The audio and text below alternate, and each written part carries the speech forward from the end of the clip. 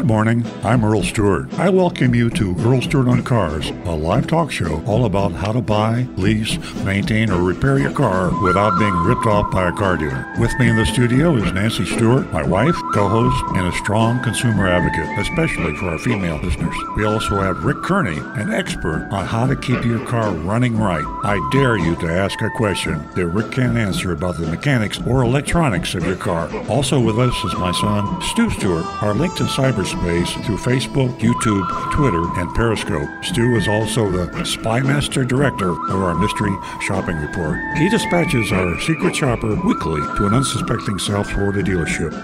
And now, on with the show. Good morning, everybody. Well, we're back for another episode of Earl Stewart on Cars. And sometimes I feel like you think I'm hyping the show too much, but this truly is an important time in history for the automobile business and for you, the automobile buyer.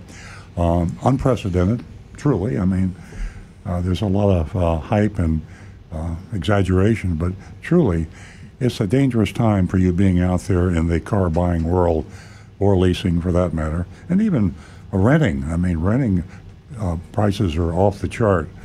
As a lot of you know, I'm a recovering car dealer, and I'm still currently a car dealer. And we just got a notice from Toyota, which is the dealership that we have, that the cost of rental cars have been raised on reimbursement to dealers for warranty. And that's supposed to be a super bargain. And now we're reimbursed $42 an hour on rental cars. Day. By day, I'm sorry. Yeah. I wish it was $42 an hour, but we only get $42 a day. I used to be, what was it, 35? It was 35. They jumped up $7. Yeah. Yep. So that's a big jump. Now it's been 35 for 700 years, though. Yeah, exactly, exactly. And that's if you can find a rental car, because they're not available. And price gouging is going on in rental, leasing, purchasing, used cars, new cars. There's nothing safe out there in the automotive world, so please be careful. And I know I'm preaching to the choir, because almost everybody listening today has been listening for a while, and you're educated consumers. But that's okay. I like to preach to the choir, because the choir, we also call some of you our vigilante team, and you can spread the word. And it gets spread a lot. We have a lot of faithful listeners who help a lot of people, their friends, relatives, neighbors. And if you do nothing more than say, hey, listen to Earl on Cars, and I say that with good conscience, because we're not selling anything, honestly. I mean, maybe my book, I forgot to bring a copy, but I wrote a book called Confessions of a Recovering Car Dealer. It's a how-to-do-it book on buying a car without being ripped off by a car dealer. You can buy it on Amazon. So we're selling the book, but 100% of the proceeds go to Big Dog Ranch Rescue charity. So we don't make a nickel on that. So truly, this is a consumer advocacy show. Please spread the word. If you have a friend, neighbor, relative, anybody that's thinking about buying a car or leasing a car, be careful out there, folks. I'm telling you, there's some horror stories. Dealers' inventories are down to unprecedented lows. The lots look like, really look like empty parking lots. I mean, that's almost literally what they are. You can see the difference in color on the asphalt for where the cars used to be. Yeah, we can see the bottom of our parking lot for the first time. And typically a dealer will have a full inventory this time of year, and we'll have if a dealer's selling 300 cars a month, he'll have at least 300 cars in inventory, and probably 600. Today, that same dealer will have 50 if he's lucky. So that means you as a buyer or a lessor, if you're coming in to get transportation, used or new, you're going to have to take what the dealer has to offer. If you want to buy a new car, you're going to be waiting weeks, probably months. And if you want to buy a used car, you better check the new car price and the new car and the used car price, because with the shortage of used cars, there's not a big spread like there normally is. So you have to make that decision. I know you say, I need a car. Okay, well, if you need a car, you got to buy a car. And just be careful. That's all. You can still get a decent deal. You're not going to get a great deal compared to what you could have gotten a couple of years ago, but you can get a fair deal. That's all you can expect. Try to get a fair deal. Mystery Shopping Report. We'll talk about that later. It's in the second half of the show, but it's going to be interesting. It's for a local dealer, and Nancy just slid me a copy of it. Please stay tuned for that. It'll come in the second half of the show. We're on until 10 o'clock, but about 9:30, quarter to 10, we'll be talking about our Mystery Shopping Report. And we like them because we get all different kind of dealers. We get, unfortunately, too many dealers out there to rip you off. Too many. But there are fewer. I think, Stu, do you sense that? Nancy, do you sense that we're seeing more and more good shopping reports? Rick? Yes. Yeah, it's kind of strange. I think that dealers have gone to the extremes, and we've seen them go both ways. So, like, for example, the Grecos, their last two shopping reports were all right. They got C's, and they've kind of moved out of that dismal range they're in. And then we've seen other ones go pretty bad. Yeah. I think that this show is reaching more consumers and car dealers than we ever thought. We have definitely made an impact, helped a lot of people. And for that, the reward, a great mystery shopping report. Yeah. I hear that. Nancy is always, she's out in the public, and like we all are, and we hear comments from people where we shop, and when we're out, whatever we're doing, we're at Publix, and we hear, I heard about your show, and so that's good though. Yeah. We need to spread the word about Earl's Store on Cars. You're doing a great job of that, and we are looking for volunteers to, we call them Earl's Vigilantes. Not only did I forget my book, I forgot my hat. So I forgot, do I have my pants on? Most important, you're here. So anyway, we do our best. And if you want to volunteer to be a vigilante, and I know vigilante can have a negative term, but we're talking about a positive. Remember the old days, the vigilantes in the Old West, that were doing good because there wasn't enough law enforcement? Well, that's what we have with Earl's Vigilantes. They are a team to fill in for the lack of responsibility from our legislators and our regulators to enforce the law. We've got laws right now that protect you. Problem is they're not being enforced. Rick? It's like the Lone Ranger or Paladin. I think I know I'm going way, way back, but who's Tonto? You're too young to remember Ranger, that. Can I be the Lone Ranger? Obviously. Who was that masked man? Hey, when we had the mask, we're not wearing masks in the studio anymore, but that would have been perfect, right? Yeah. Okay. Anyway, so with that said, EarlsVigilantes.com. You can go to EarlOnCars.com and you can sign up. We'll get a little profile on you. We'll send you a hat. And we would like you to do things like help your neighbors and your friends, your relatives. People say, I'm a qualified vigilante for Earl Stewart on Cars. Absolutely. And I will help you. And I'll tell you how to get a hold of Earl Stewart or Nancy Stewart or Stu Stewart or Rick Kearney. You can listen to the show. You can call, text them. You can read the book. You can go to EarlOnCars.com. We have so many resources. YouTube, Earl Stewart on Cars is on YouTube, youtube.com/Earl on Cars. And we have hundreds. We have hundreds of videos out there. And on practically every subject, Jonathan over off camera now does an amazing job of excerpting, cutting out, editing the good meat of my rants.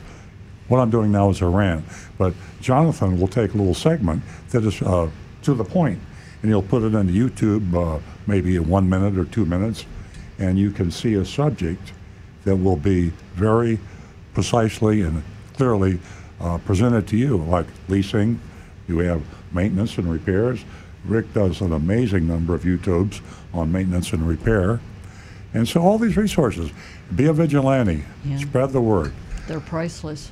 And lastly, participate in the show if you can. We love to have the calls. That's what makes the show We have an audio line, 877-960-9960. Forgive us for giving this number out so often, but you got to remember, we're on the air for 2 hours, and people tune in for 15, 20 minutes. They get where they're going, they're in the car, and we lose them. And somebody else comes on board, and so if we don't give the number out as we go through the 2-hour segment, then people don't know how to call. And if you don't call, you want to talk about a boring show. Without your calls, nobody would be listening to this show or watching the show. So that number is 877-960-9960. You can text us. I'm not going to give the text number out right now. I'll let Nancy do that in a minute. I don't want to bury you with a whole bunch of numbers, but just remember, your participation in the show is truly vital to our success, and our success is vital to you being able to buy, lease a car or maintain a car and not get taken advantage of. That's my story, and I'm sticking to it. Let me introduce Nancy Stewart, who is my wife. She is the co-founder of the show. Can't believe we've been around for 20 years, but we have. Half-hour show a long time ago. And Nancy is also the representative of the female population of the world. We are worldwide. I mean, it's, be realistic. I mean, how many calls do we get from Bali? We got one, and that's kind of like on the other side of the world. Don't think we've had Australia yet, have we? But love to hear some callers from Australia. Probably midnight in Australia, and that ain't going to happen. But anyway, she has built the audience of the ladies to near parity. They should be at 50-50. We're not there yet. And we see life differently, we men, than women do, and we act differently. And vive la différence, right? We like the difference between men and women, but we need to come together on the show. And that's what Nancy's here for, to bring men and women. If you're a car buyer, you're all the same to us. We want to help you. Nancy? That's a great way to define it. Ladies and gentlemen, I am going to take a moment and thank all of you for tuning in to Earl Stewart on Cars. Without you, well, we're helpless. You're a big part of the show, so thank you. Ladies, give us a call. Share your experience, whether it be purchasing, servicing, or if you just want to call and say hello. Because the first 2 new lady callers, you get yourself $50, as we do every Saturday. You're an important part of the show. And that number is 877-960-9960. And we have another exciting show, so stay tuned. As Earl said, mystery shopping report and everything in between as far as helping you to make a deal out there to purchase, lease, whatever it is, a car. We are going to go to our first caller who has been holding, and that's John, who is a regular caller from West Palm Beach. Good morning, John. Hey, good morning. Welcome. I have a question. Thank you. I have a 2002 Avalon that I bought several months ago. Has 60,000 miles on it. And the sunglass case with the sunroof, so I had called and they said that the part's no longer available. So I decided, well, I'm going to have to go to the junkyard and find some Toyotas there that have it. And in the meantime, I was also looking at the multi-functional display unit and the thermostat control for the AC in that, because the LCD crystals burned out, went bad, and the multifunctional display you could barely see it. This is my question. I replaced the multifunctional display unit, but it only goes to the year 2000. The car's a 2002. I can only set it to the year 2000.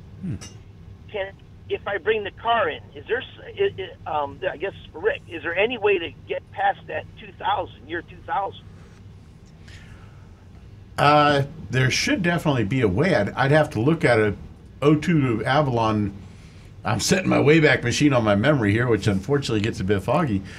I would have to look that up to find the answers on that one. Rick isn't old enough to remember. That's a 20-year-old car. Rick's only 25. I'm only kidding. Oh, you got to. Well, actually, even if you reverse those numbers, still not even close. But actually, I would have to pull that one up on TIS or look at the car to try to see what's going on. But it could be that you got an older unit that, I mean, there may be something going on in that display unit that's causing that issue. But yeah, unfortunately, the government only requires car manufacturers to produce parts for a car up to for 10 years after that particular model has ended. So, or as it's as it's been redesigned. So, you know, when parts become outdated, unfortunately, after 10 years, they still keep a certain number. There's still a few available, but they start running out after a while, and so dealerships get hard to find. What you can try doing, though, is go on like eBay and some of the other sites like that and look and see. There may be a part like that out in old inventory somewhere that some shop has for that sunglass holder. Well, it's on eBay. They want $35 for it, but I was able to. I go to UPay, and I was able to get the multifunctional and the thermostat unit. And all of that's fixed. You can see them now. They're illuminated. You know, I only paid $65 for those two parts. So I did, you know, on eBay and that, you know, you're paying a premium price on it. But if they're not available around, like at the junkyard, there was, you know, all of the sunglass holder units, they're all broken. You know, I don't know, people just, they're all busted up. Right. So anyways, but, okay, so we can't fix the 2000 year thing, so I got it set to 1999 because it gives the right date and the day at 1999.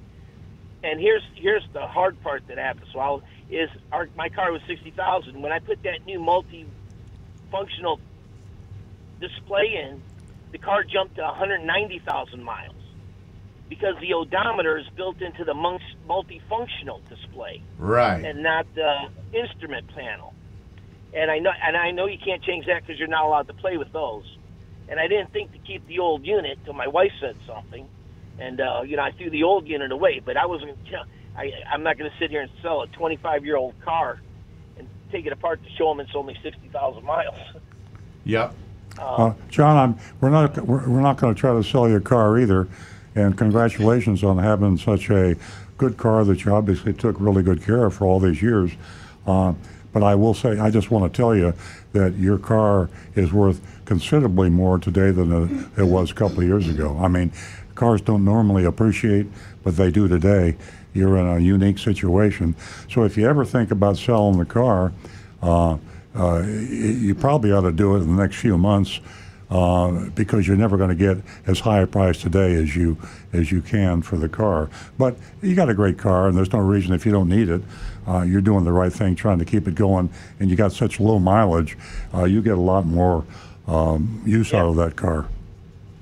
I got another 15 years on that car. Sure you do, yeah. I like to hear people talk like that. You take care of a car like you have, and even, you know, by the way, parts, I wish the manufacturers made more parts or longer parts for the 10 years doesn't seem right to me, but the fact of the matter is you should always get something used or rebuilt when you have an older car like that, because you'd pay through the nose for a brand new part anyway. And bring it in and you can talk to Rick after the show, bring the car in sometime, and he can help you with that reset on the thing. He says there should be a way to work around that. And hang on to that car. You can say you got another 10 years on that car, and boy, are you getting some economical transportation. Yeah, oh yeah, I drive them into the ground. And we haven't met before. We were supposed to meet because I'm the one. My son has the 1999 Toyota Celsior that you have on your video website. Oh yeah, and that's right. The right. I met you guys when you guys brought it out. Yes. Yeah. Yes. That was really cool. Hey, our Jonathan in the studio sent me a website, and it's I don't know how to pronounce it, but it's uneedapart.com. Yeah, UNEEDAPART.com. Give that to me one more time, Stu. You need a part. It's you need a part. Yeah, you need. Oh, it's so funny how the brain works. I'm looking at this thing going, you need all right, you need a part. Rick's over there telling me that I didn't get it. Hey, what a good name. You need a part.com. I love it. Yeah. And I searched, pulled up a 2002 Avalon, and looks like every part's there. I don't know if that's a referral service or it's a search thing, but it's worth checking out. I did find some information on the multi-display stuff. So, and I will say this: our family has a 1937 Pontiac, which was the first car my father sold in 1937, and we had that restored, and it has all original parts. And it took 2 years to get the vehicle restored, but we were able to find all the parts, original parts. So if you can find a part for a 1937 Pontiac, you'll be able to find a part for a 2002 Toyota if you're persistent. And thank you very much, Jonathan. YouNeedAPart.com. That's an interesting website. We'll have to check that out. Keep it on file. Well, for just one last thing, me being from Detroit, I had a 70 GTO Judge, and it took me 2.5 years to restore that back to original. And a lot of my parts came from Hershey, Pennsylvania. The Carlisle show. There's a great big car show there that in Hershey, Pennsylvania, where if you've got people that are looking for parts, that's the place to go. Great. It runs once a year for like a week now, and that's where I was able to find a lot of original equipment, OEM stuff. Well, thank you, John. That's a great call. Applies to a lot of people out there that know how to take care of a car and continue to drive a car and come out way ahead of the game economically, because you don't have to trade a car every 3 or 4 years. It costs you a lot of money for that luxury. Yeah. Call again, please, John. Thanks. All right, so I'll bring it in. Thanks, John. Okay. 877-960-9960. I might take advantage of that YouNeedAPart.com. Yeah. Do you think they have trapezius or rhomboids? Anyway, I digress. They should be specific automobiles. www.youranonymousfeedback.com. Take advantage of that. If you'd like to remain anonymous, you definitely do. You remain anonymous. You can ask whatever you want, make a comment, give us your opinion. 877-960-9960 if you want to give us a call. And we are going to go to a first-time caller, and that's Steve from Stewart. Good morning, Steve. I have an unusual situation. Earl, I know that you know Ray. I'll just use his last name, starts with I, and he's a car attorney. Yeah. Yeah. And a few years back, we were also talking with you because I have a disabled sister-in-law, and she had bought a car at a Toyota dealership, and she had it for about 6-7 days, and she did not like it. Mm-hmm. She went back to the dealer and asked what she could do and what kind of car she wanted, and she said she would like a Lexus. So they just happened to have a Lexus dealer as well, and I don't know if you remember this, but they packed her first Toyota into the lease with the Lexus, and she was paying $730 Wow. a month on a lease for the IS, I think 250 or a pretty basic car. And being that she has very little intellectual skills, she went back to the original Toyota dealer and leased another car. Man, and the car, this week I've been talking with her. I said, do not dare to go buy a car by yourself. I will go with you, whatever you want to look at over the weekend. Mm-hmm. And unbeknownst to me, yesterday afternoon she called my wife and she said she leased another car. And I knew exactly what she was going to do. She was going to go where she bought the first Toyota and go back and get another one. This car was a 2018. I'm sorry, noise there. I'm at the car wash. 2018 that they paid it off through October, and they gave her a lease car, another car, and her 2018 had 3,000 miles on it. Mm-hmm. And I was begging her to just let me sell it for you and go buy a new car.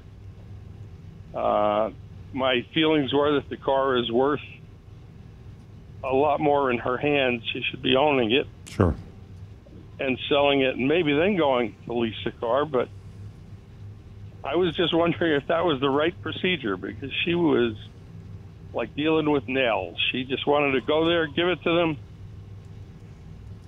Well, I remember that, and I know the dealer, and it was the dealer's under different ownership now.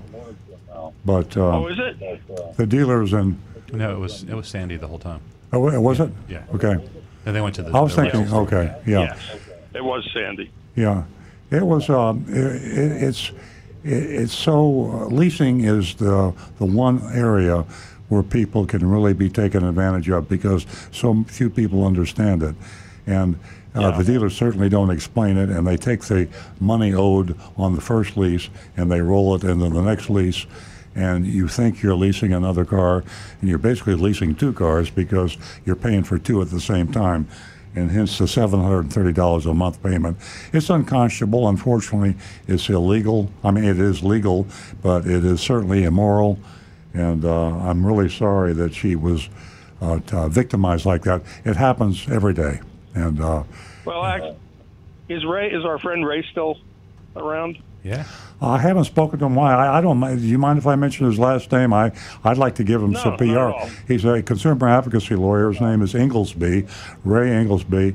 Been around for a long time, and interestingly enough, back when I was a recovering car dealer, we were adversaries.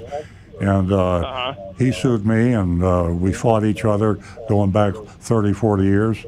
And as I evolved from a crooked car dealer into a recovering car dealer, we became friends, and now we're colleagues. And I refer business to Ray, and he and I have lunch together. And I hope he's not retired, and I hope he's doing well health-wise. He's been around a long time, I know that. But thanks for bringing his name up. I think fondly of Ray. We have a lot of laughs together, because it's fun to talk when we can sit there and talk on the phone or have lunch and talk about when we were enemies, and then we talk about how we helped each other, and it's good to be a recovering car dealer. Well, I'll tell you, I'm an attorney as well. Oh, okay. And I had called Ray because I didn't know anything. I knew what the case was going to be, all different parts of it. But Ray came to my office and met with my sister-in-law. One of the first questions he asked her, and this goes back to the original Toyota, why don't you like the car? What's the problem? And she said, I don't like the radio. And Ray and I were ready to throw her out the third floor window of my office. But she's not truly all there, and she's 73 years old, and she walks in, and they've been calling at her at home to come in, telling her that she doesn't want to buy it, which I told her, just buy it. If you don't buy it, I'll buy it and sell it and get a few bucks for you because of the mileage. And she said she couldn't be bothered, and we all said she'll buy the car someday in the next few days and not tell anybody, or at least the new one again. And we were in court for quite a while, and then she did not want to go to trial because she didn't want to testify in court. That's a shame. Yeah, these are the victims I talk about in my blog articles, and that's the reason we need people like you, Steve, that attorneys that understand what's going on. You see the worst of it, and your testimony to what we talk about on the show every week. What goes on with the victims of the America, the very old, the intellectually challenged, the language challenged, the very young victims, people that are just easy prey to car dealers, that all they care about is how unconscionable to make $10,000 on a lease. I mean, a retail lease should, if you really have a full, we call them in the business full list, get all the money, you make $3,000 or $4,000 when you lease a car. To make three times that, it's just unconscionable, but it's legal, isn't it? You're a lawyer, you know what I'm talking about. The laws don't protect the victims. Well, if you have a second, I want to tell you one quick story that just happened also. Sure. My head paralegal drives, she worked for a very, very big firm, and the guy used to give her bonuses in the form of his lease cars to give them to her. And so she's driving a Jaguar that's about 2 years old right now. 2 years with her, but it's about 5 years old. She took it up to a Jaguar dealer to get a new Jaguar, and the guys said they have to take it out, and two guys took a ride in her car, and she stayed with the salesman. And when they came back, they parked the car, what I measured, roughly about 100 yards from the office, or the dealership building, showroom. And they came back, they parked it there. They told her that she can't drive that car. They're going to have to give her something to drive. It's spewing oil, and it's flowing out into the asphalt that they put it on in the back, and it absolutely cannot be driven. This is one sharp girl. She's one of few paralegals who make the kind of money that she makes, and she's a very nice-looking girl also, and she's 61 now.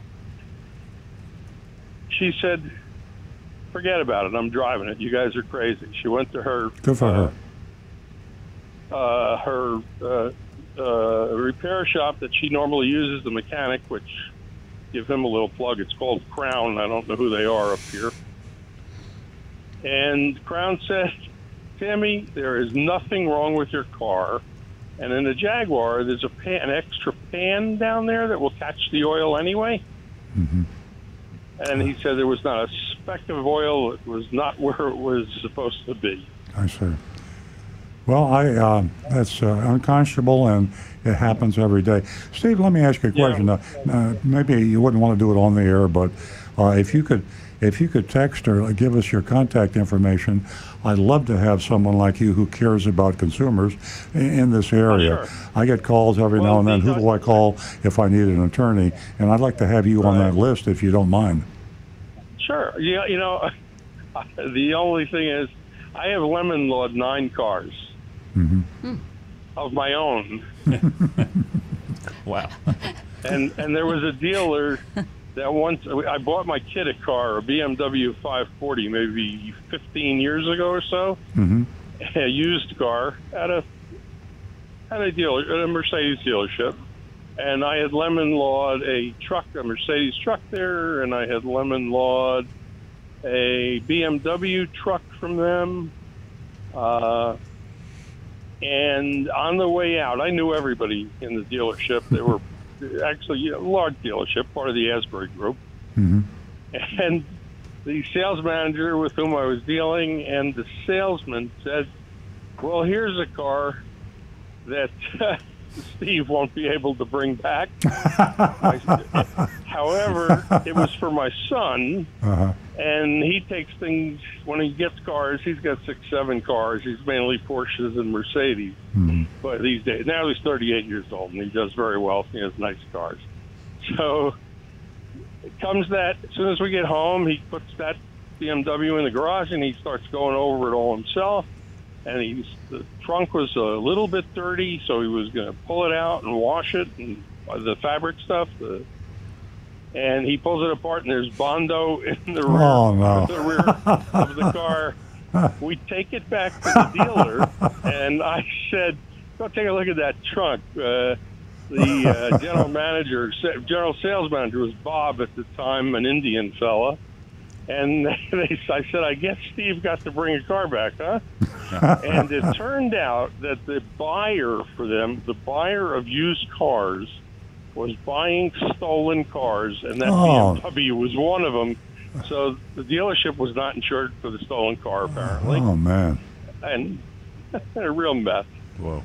Well, I got to have you on our list. In fact, Stu, maybe we ought to have on our Earl on Cars. We should maybe have a list of recommended Put consumer. Ray, put Steve. Yeah, Ray and Steve.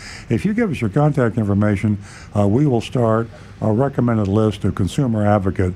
You need someone like, you're the last resort. I always recommend to people that call me, listen, try to resolve it with the owner. If you can't get the owner, the general manager, and try to do it amicably.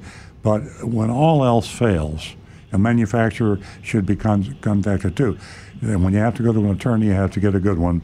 And you sound to me like a really good consumer advocate attorney. So we'd love to have your name. Well, the general manager of the Toyota store and then at Sandy's Lexus store, I got on the phone with him, and I went through the situation, and he said, "What do you want me to do?" And I said, "Knock off that second payment, or we're going to be in court," which we ended up, and I had to call Ray. But he had the audacity to call me back. She's paying like $798 for the Lexus, and he calls me back and he says, "I can take $25 a month off it." Oh, no. Insult. Unbelievable. Yeah, it's you're proof of the pudding that we talk about on the show every week, and it goes on. People don't hear about it. It gets quashed. The media really bothers me is the fact that the local media particularly protect their dealers. Why? Because they spend so much money in advertising. And if a local dealer, you almost have to commit murder if you're a local car dealer to get in the paper.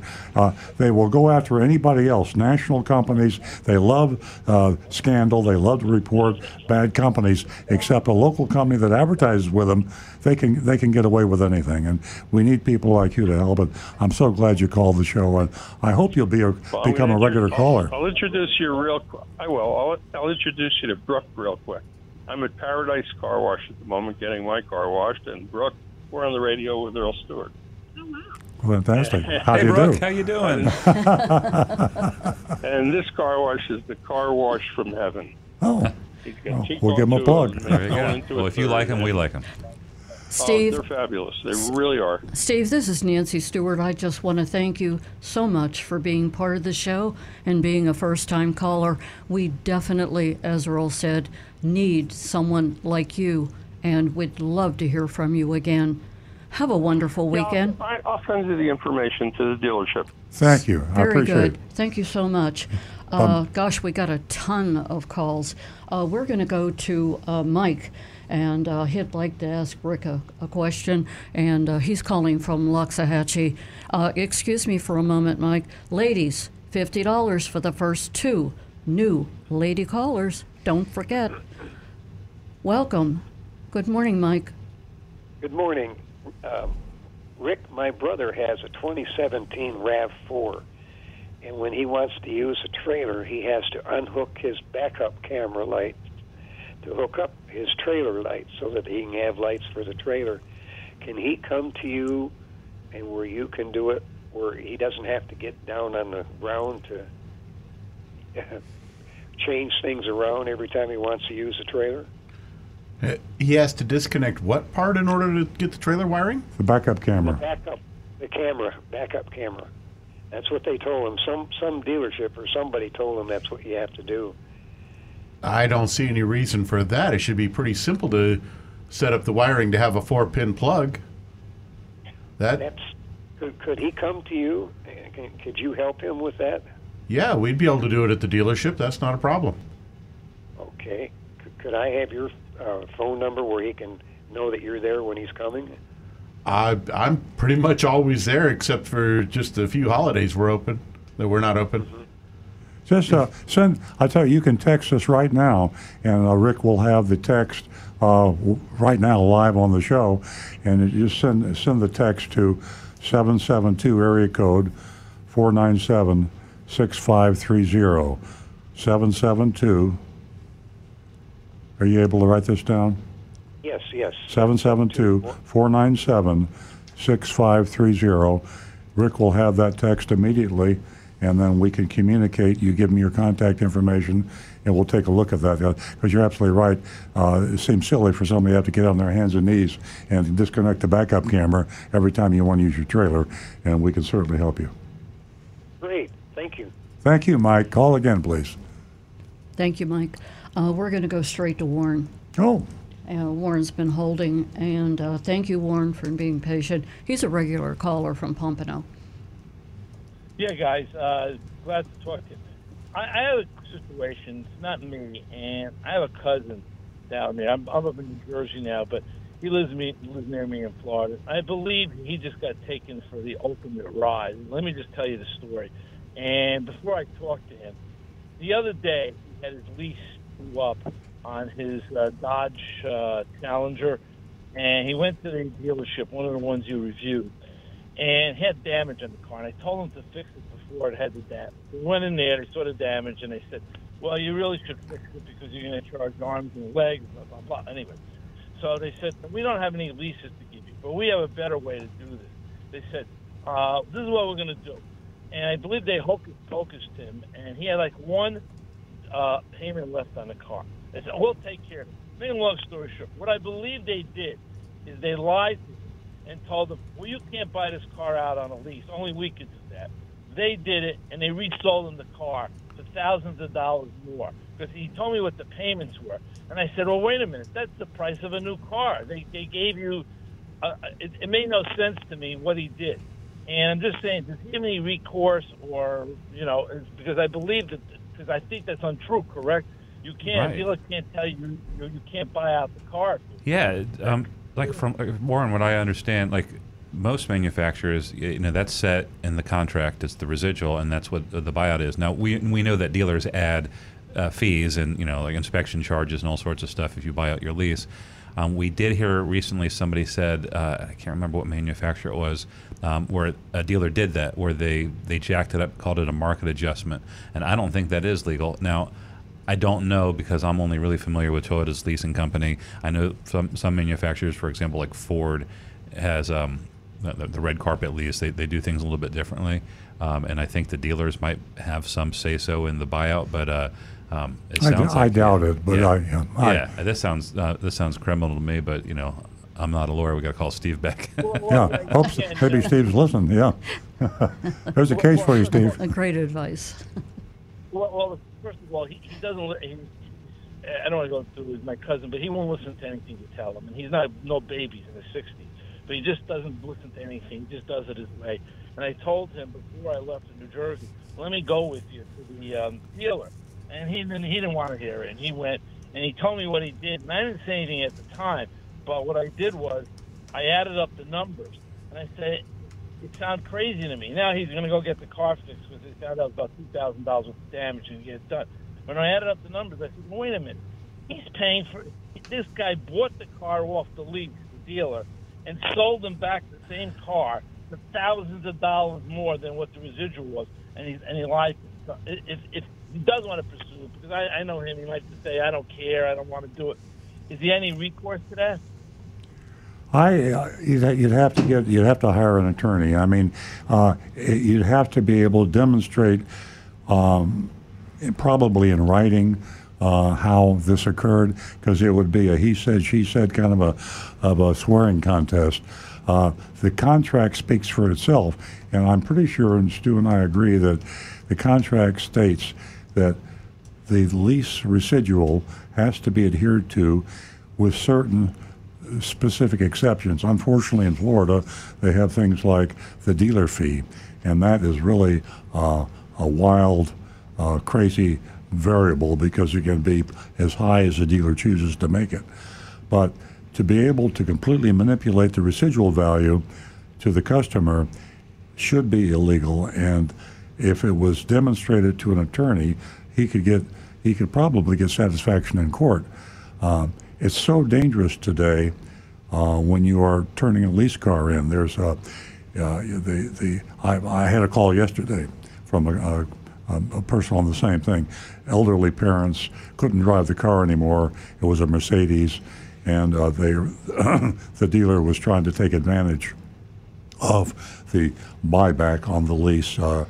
So the important thing is to read the lease contract and see exactly what's permitted, and be sure you don't pay more than that. Well, the question I really have is the end question.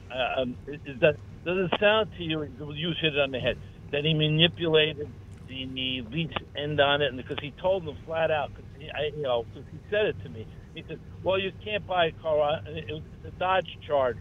And it's one of those guys you reviewed who had like an F let and whatever. And he said, no, you can't buy it off the lease. And when he said that to me, I said, that's a lie. I never heard of course it is, yeah. Total lie. I said, I don't know of any dealers you can't buy. And he goes, well, he paid the last, he did this hocus pocus thing. And I said, oh, God. I said, and he added up the payments. I said, you just rebought the car for $40,000. I said, it was a lease that was the car's $40,000 3 years ago. And I said, based on the payments, they just added up to $40,000. Exactly. Yeah. That sounds to me flat. I think that, and I'm not a lawyer, I hope Steve's still listening, it sounds to me that would be a violation of the contract. If you have a residual and then you also have lease payments, common sense, morality, and probably fairness in the contractual term would say you can't charge the customer all the payments on the lease when in the contract they could buy it for the residual. And I think, and I hope Steve, maybe he could call the show back in or text us, in a lease contract, the dealer would have to give you the benefit of the lower cost, either all the lease payments or be able to buy it at the residual. I don't know. It's a legal question, but yeah, I mean, I'm not 100% sure. Or even he's the type of person, like I said, he won't admit a mistake. So even if he paid $100,000 for a car, crazy, he wouldn't admit it anyway. But he'll just say, oh, whatever. That's who he is, and you can't change it at 60 years old. But I just wanted to tell him that once he do with it, I don't care, because it's not my money, his money. Let him do what he wants. But the last thing is just about used cars. I have I think I mentioned a 2010 Ford Taurus with 165,000 miles on it. Anyway, it needed some work, and I didn't really want to spend $1,000 on it, which I had to do about 3 weeks ago. But the guy who fixed the car for me said to me, after he's fixed it, because the car's in pretty good shape, painted, the leather's the whole 9 yards. I said, well, he said, are you interested in selling it? So I said, well, last August somebody offered me $2,500. He said, I'll give you $5,000 on the spot for it now. So you're talking about how used cars. Last year I could get $2,500, and the guy who fixed the car wanted to give me $5,000 less than a year later. Again, spread the word, Mike, and when the people. Warren, I'm sorry, Warren. Spread the word, Warren. I can only say that this is something that needs to be uncovered, that needs to be addressed, and people like you that can help and advise friends and family. Are you a vigilante, Warren? I would love to have you on the vigilante team. I'll think about it, but when I come back down to Florida in the winter, I certainly would think about it. Get a hat. And it just annoyed me that my cousin, when I'm down there, we like eat dinner or lunch 4 times a week. But like I said, you can't talk to him. He makes up his mind to do something, and even if he's wrong, he won't admit it. But I was just curious, and you pretty much confirmed what I already figured out. But all right, guys, thank you very much. Thank you, Mike. Appreciate it. You got a great show. Okay, Warren, thank you so much. I have a question for the ladies. How are you getting the most out of a tank of gas? Ladies, with all of the hats that we wear and how busy we are, have you changed your driving technique? Is there any strategy that you can share with us? Remember, you can win yourself $50 this morning, because the first 2 new lady callers, $50 if you give us a call this morning, and that'll help you fill that tank. 877-960-9960, or you can text us at 772-497-6530. Don't forget, youranonymousfeedback.com. We are going to go to John in Palm City, who is a regular caller. Good morning, John. You there, John? Hello, John. Hello, Palm City. I'm sorry, we must have dropped the call. Okay. John, Okay, we'll take advantage of this little space and we're gonna. We never introduced Stu, and he is a huge part of the show and the mystery shopping report. So he could share a few details with us. Hi, nice to meet you. I'm Stu. So, I'm Earl. Hey. That's Rick. I'm Earl also. I bet you guys didn't know that. There's 2 Earls in the studio. I'm going to jump right into the text just because we had a lot of calls this morning. It's almost 9 o'clock and haven't gotten to Anne Marie's text. So we'll start off with Anne Marie. She says, "Good morning. I've been window shopping new Toyota vehicles online. I've noticed that interiors are now either fabric or Softex. 1, is this switch from leather to synthetic due to supply challenges due to the pandemic, or has it been a trend over the years? 2, is Softex or leatherette superior to leather? 3, is there a leather shortage? 4, is Toyota turning vegan? Just wondering, thanks." And Anne-Marie, Softex has been around for a while now. I'm going to, at least 10 years. I'm going to say. Have you seen the advertisement, please eat chicken? Oh, that's what, yes, exactly. That would work for Softex as well. The answer to that is it's better for Toyota. It's probably a cost savings, but it's also a weight savings. So Softex leather weighs half as much as leather does when you put it in a car, and with hybrids and fuel economy, that's huge. The other thing is it uses way less CO2 emissions to make than it does leather, so in a sense there's an environmental reason. And then when it's in the car, and this is my favorite because I'm one of the weird people who hates new car smell, it outgasses way less volatile VOCs. There's volatile organic compounds which can cause cancer. That new car smell is all a bunch of chemicals, and there's less of it with Softex.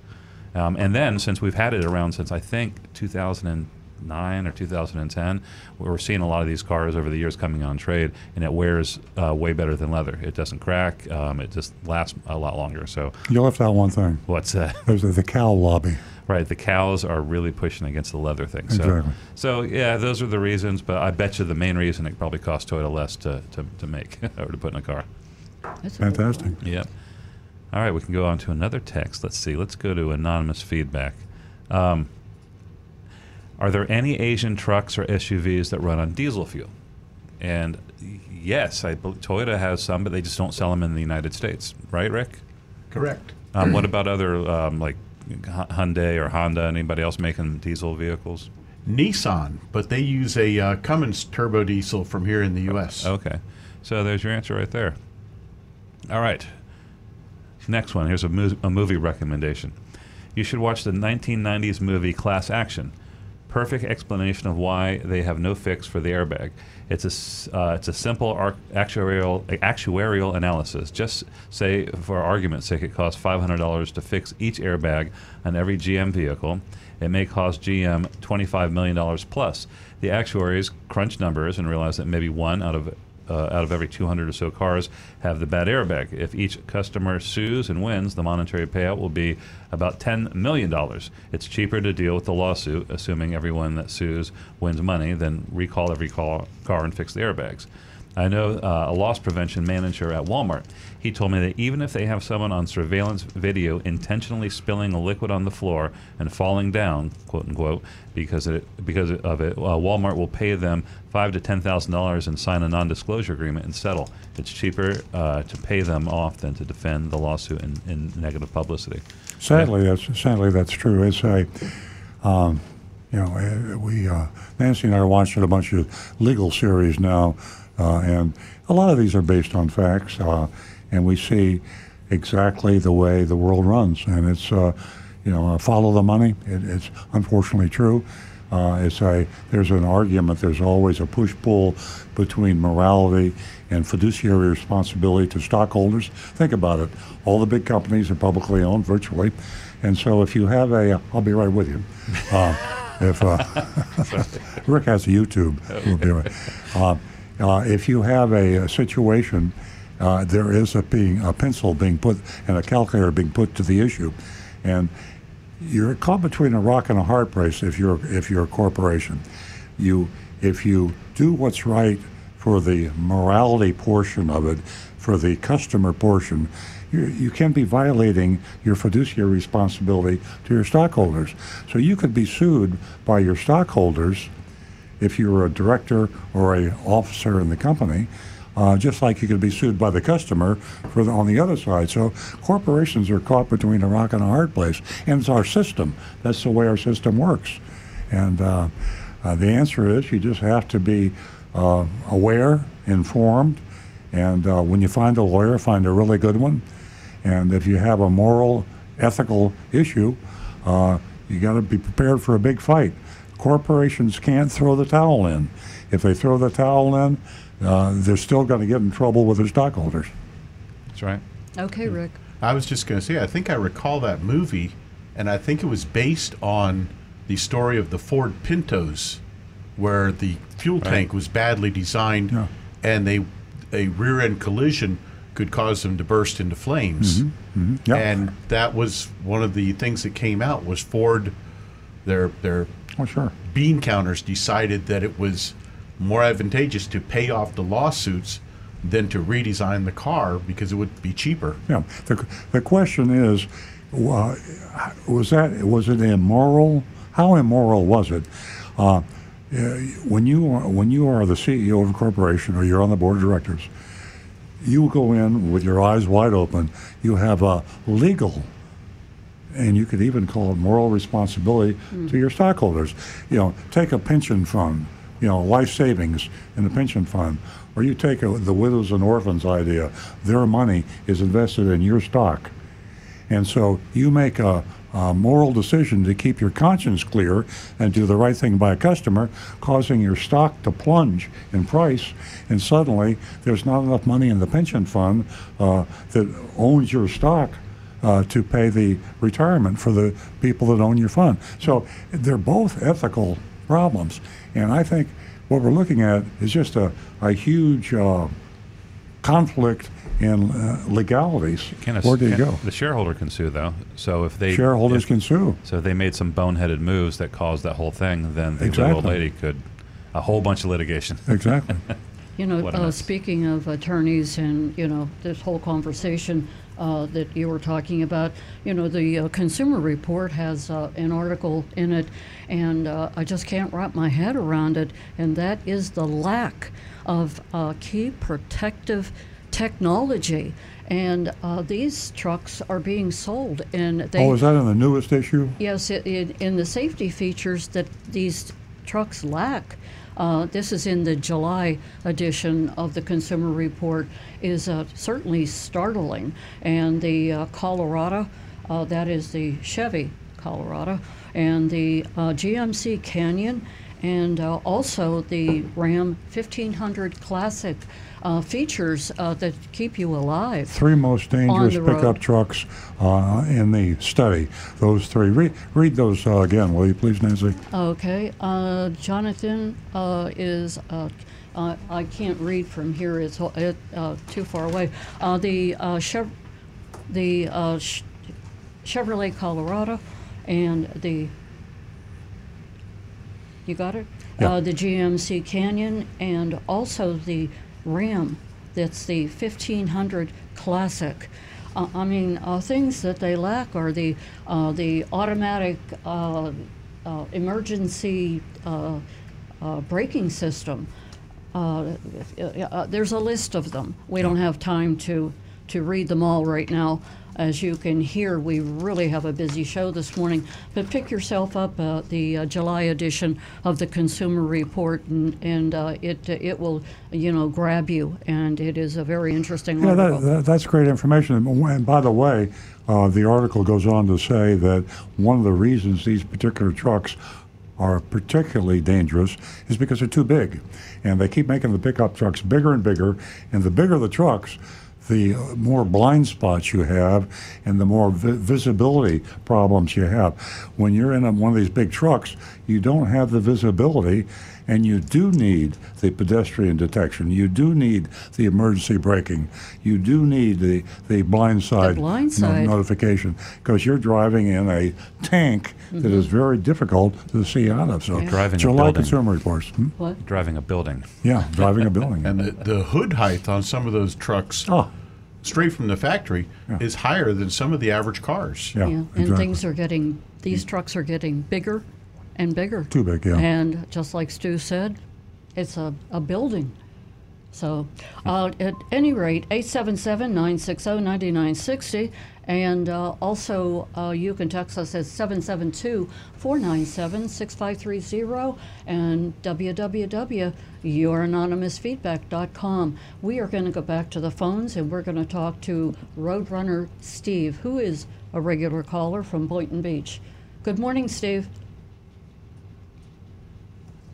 You still there, Steve? Beep, beep. Beep, beep. Roadrunner. All right. We lost you. I'm sorry. Well, we lost. Let me ask Bob from Palm Beach Gardens. Are you still holding? Yes. Oh, thank you. Welcome to the show. Well, thank you very much. I've been on a few times before.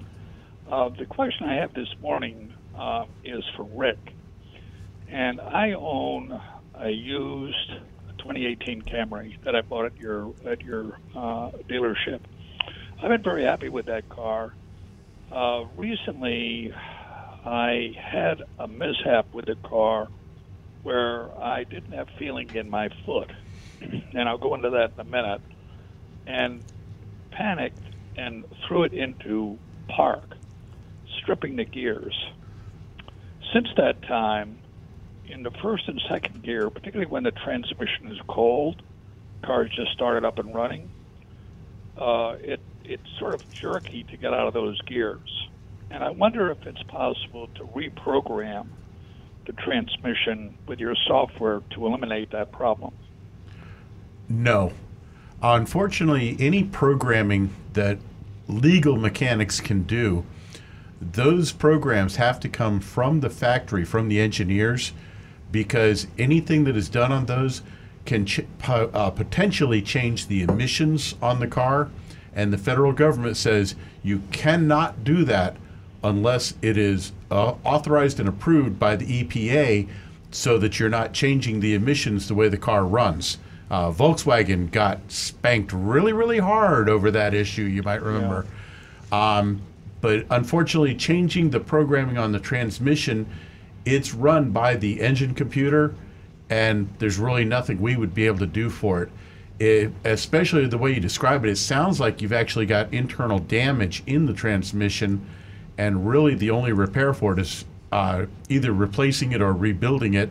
And truthfully, the best way is simply replacing it with a factory remanufactured transmission. They're less expensive than the brand new ones, and they've been rebuilt to factory specifications. Well, I've been diagnosed with neuropathy, which caused the problem that I had in my foot, and therefore I've been advised to sell my car. Now, I do have a warranty on the car, and I looked at it recently, and it may have expired already, I don't know. But possibly what I should do is buy a rebuilt transmission before I sell it, because if I sell it, anybody looking at a car, either yourself or another agency, Carvana, whoever, well, not so much Carvana because they can't drive the car, I guess, before they make a decision, but others would have the same problem and say, I'm going to discount this car. So I guess what I have to say is, what's least expensive for me? Bob, let me interrupt you and Rick, because I want to ask Rick a question. I have very little sympathy for some of our environmental laws on the books, and I understand the reason for them, and they're good laws. And we often have situations, some states where they still have inspections required, and sometimes to fix an emission problem, like with a catalytic converter, can be extremely expensive, and you've got an old car and it's not really worth spending the money. And so Rick used the term a legal mechanic. I want to ask Rick this question.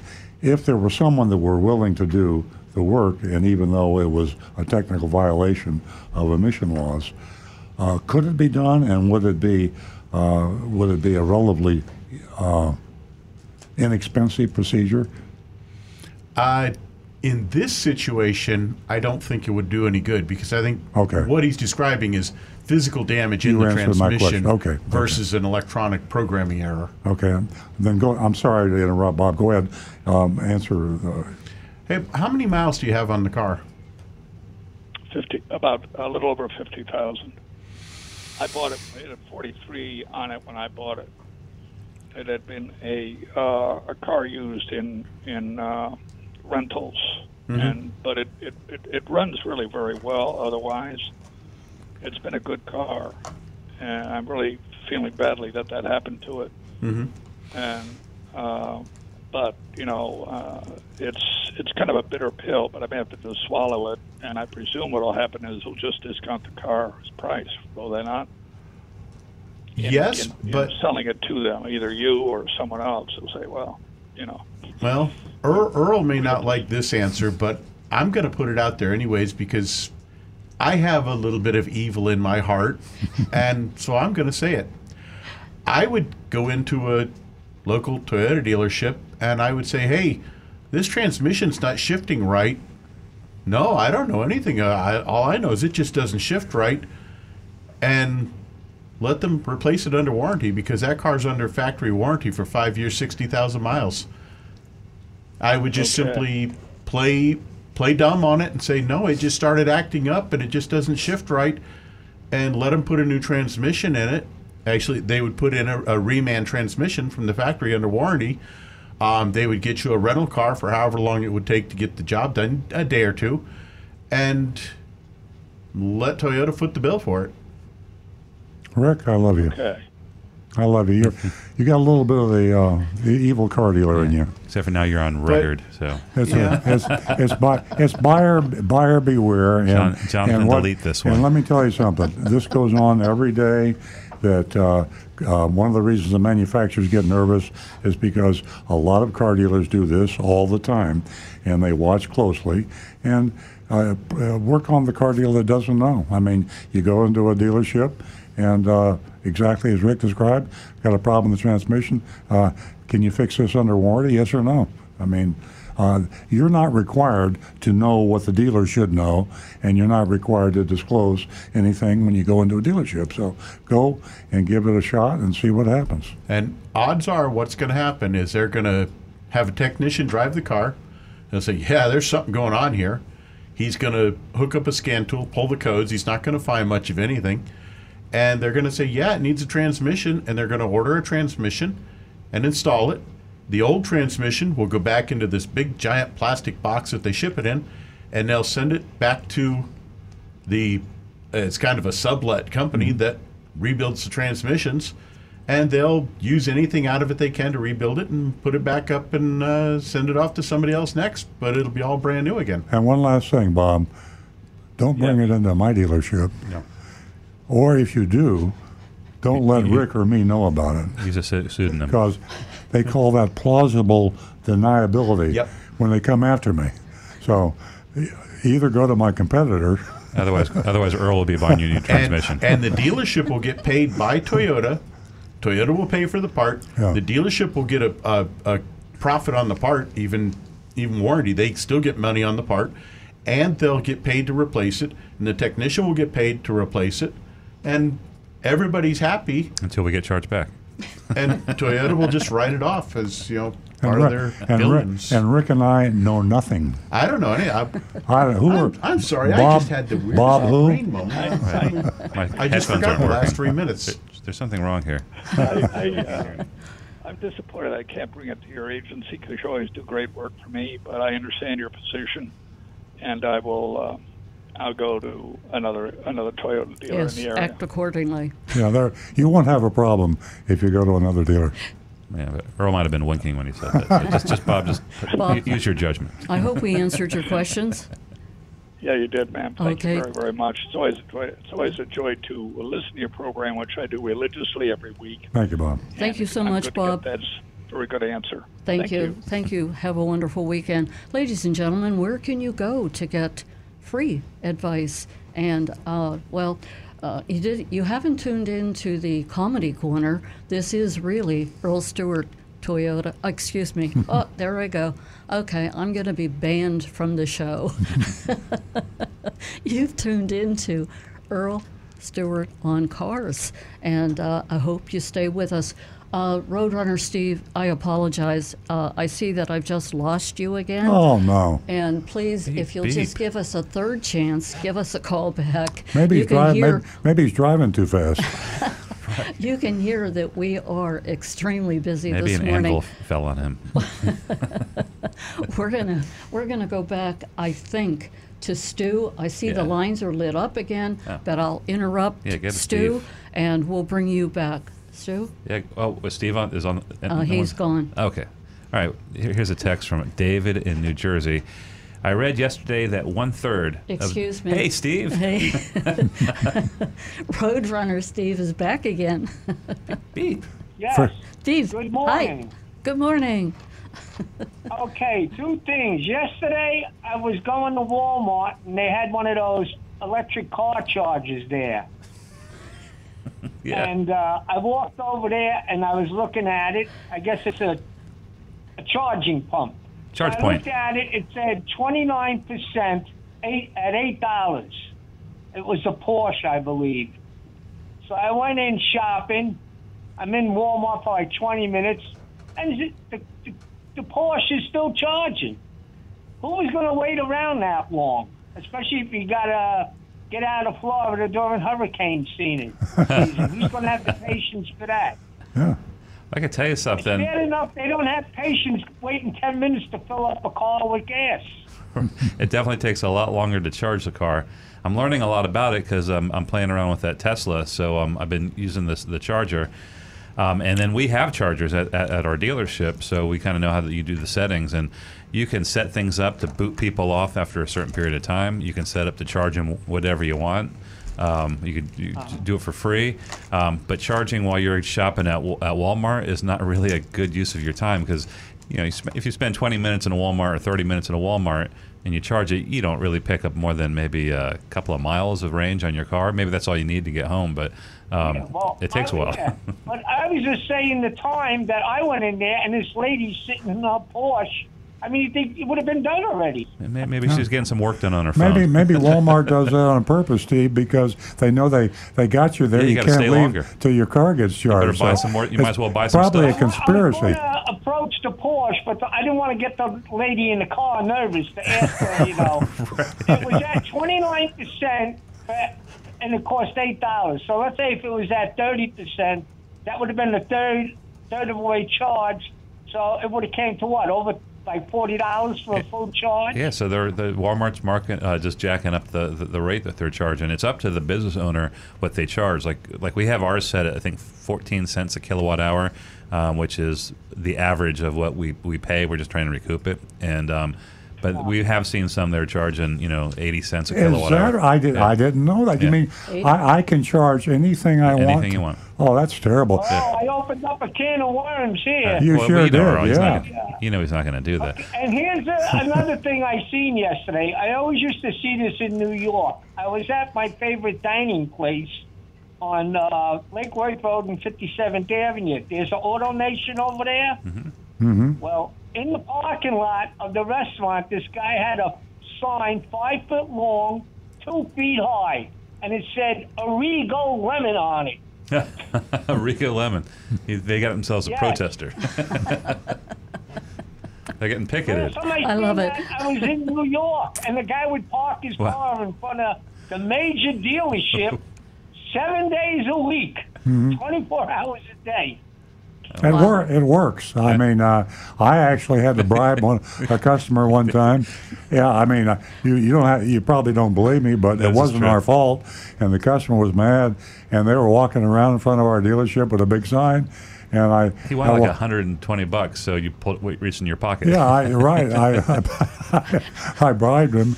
I said, "I'm sorry, even though we weren't wrong, but how much was he costing us to be out there?" So I figured, right or wrong, I got to get this guy to go home. So if you have the courage, I had another word in mind, to stand out in front of a dealership with a sign because you have a problem, it'll work. That's a true story. Chutzpah. That was true. When Earl walked out there, he goes, "I'm going to go talk to him." And then me and my brothers we're like, "What's going to happen? What is he doing?" And he walked out there, and we're looking through the window, and then he reaches in his pocket and hands him like $100 bill. I'm like, "Oh, he's bribing him." Oh, okay. Whatever works. Right? Okay. And by the way, I seen you on YouTube. right. Good. Good. How'd I look? That. I don't know. A little more He hesitated. You look great. That the answer is you look great, Earl. You look young. Love your haircut. Hey, Roadrunner Steve. Okay, everybody have a good and safe weekend. You too, man. Thank you. You too. We really enjoy talking to you. Give us a call again. Sorry for the hold. Speaking of Tesla Consumer Report, well, they aren't real happy with the safety features that have been dropped with the Tesla. Yeah. And if you pick up a Consumer Report, you can read all about it, but they are definitely not on Consumer Report's top status. And it's an interesting read. So take advantage of that, ladies and gentlemen. www.youranonymousfeedback.com. If I'm talking fast, it's because I have to. It's 9:16 already. And give us a call, 877-960-9960. Ladies, I'm still waiting for you to give us a call. $50 for the first 2 new lady callers. Now, let's take advantage of the YouTube if Rick is ready for us. Well, we've got quite a few comments have been coming in. Let's see here. Get back here. What is this? This is such a busy morning. It's Wow. awesome. This is fantastic. Yeah. Let's see. Mark Ryan actually was mentioning, he says he was attempting to negotiate a deal on a brand new 2020 hybrid Accord that was still on the lot. I don't know why it wasn't sold yet, but a 2020 hybrid Accord, Honda Accord, they told him there were no incentives, and the dealer noted they had moved it into the final pay category. He said they're firm at MSRP, and his questions were, would you have any concerns about buying a car that has sat at the dealership for almost 2 years? And what does that final pay category, what does that term mean? Oh, that's easy. That means it's so old that the incentive programs have expired on it, and Honda sends the dealer a check and just says, do whatever you want. So his cost on the car is lowered by the amount of the incentive that's no longer available. So they just basically Well, lower his in cost. normal circumstances, I'd say steer clear of that car, but in today's market, you should check it out. Treat it like a used car. I'd have that car checked out carefully because it's been there so long. Yeah. And but it could be it could be a bargain. It might be there just because maybe it's purple. Well, it could have some equipment, or maybe it's priced a little bit higher than but it could be damaged. There could be a chronic problem hidden. It technically would be covered under warranty, but I'd have a really good technician go over the car, pay him $200, and you might get yourself a bargain. Today's market, anything you can get at a reasonable price is a steal, because you're paying too much money if you buy a new car today. But you can use that final payout in your approach, because you can say that Honda sent them, who knows what it was, maybe $1,500, $2,500. He knows that their cost is less than the other cars on and the the salesman probably doesn't know what final payout is anyway, but that's what the it manager is. might. Yeah. Okay. Okay, I'm going to give that number out again, 877-960-9960. And ladies, I'm still waiting for you to give us a call. Win yourself $50, first 2 lady callers. And I want to take a moment to thank the guys behind the scene, and that's Michael and Jonathan. What a great job that they do. And I want to thank our audience, too, for putting us on the map. This is just... The show has reached an amazing, successful level, and it's because of our listeners. I thank you. 877-960-9960. We're going to go back to the phones, and we're going to talk to Bobby, who's calling us from West Palm Beach. Hi, good morning. Good morning, Bobby. I have a irritating problem with my air conditioner, but first I want to tell the boss that Rick answers his emails when people from the radio show write into him. Thank you. So that's nice. Thank you. So the problem is I have an air conditioner that blows cool air and not cold air. It happens to be a Toyota, and I'm no expert on air conditioners, but I sort of have diagnosed it down to something called an air conditioner control valve, which is sort of an interesting problem because Toyota won't sell the valve. They only sell the whole compressor, which, as you know, is a $1,500 part repair. The control valve aftermarket is $50. And the reason why I can't just change it is because if you take the control valve out, you release all the refrigerant, and you're not supposed to do that. You're supposed to reclaim it. And so I'm sort of stuck with not being able to fix the problem without just dumping the 134 out into the atmosphere. So I'm looking for some guidance. Well, I can give you some off the air. Exactly. That's what happened. Yeah. Rick, you got any legal ideas? Legal? Unfortunately, the best one I would say is find an aftermarket shop, an independent shop, and see if they would replace that valve on it. As a dealership shop, we wouldn't be able to technically do that because our shop actually has a rule that we won't put in parts unless they're supplied by us through Toyota, because then we can warranty the repair. But an independent mechanic might be able to get that switch for you and install it on the compressor. Right, but that's the irritating problem is that Toyota knows this valve goes bad. The chats that are out there sort of indicate that there's enough information. They know this valve goes bad, but they won't sell it independently. Yeah. And most reputable independent repair shops say, I'll try to repair a Toyota with a non-Toyota part, and they don't want it. They want Denso parts, and you can't buy it. So Toyota is creating this problem, and it's very similar to the problem with variable valve timing that occurred a few years ago. I had a problem, and the Toyota diagnosis was you got to tear the engine apart and replace the sprocket, when in fact it was an oil control valve. Again, a $5,000 repair was made for $250, and both of those are Toyota doing this. Yeah. And it's making the people think that their air conditioner is bad, and it's not. It's not the air conditioner; it's a part in the air conditioner. Well, It can be easily replaced. I totally agree with you, and air conditioning compressors is not the only place this happens, and it's not Toyota isn't the only manufacturer. All the manufacturers now, from cost effectiveness justification, are making modules, and they don't sell the individual components of the module.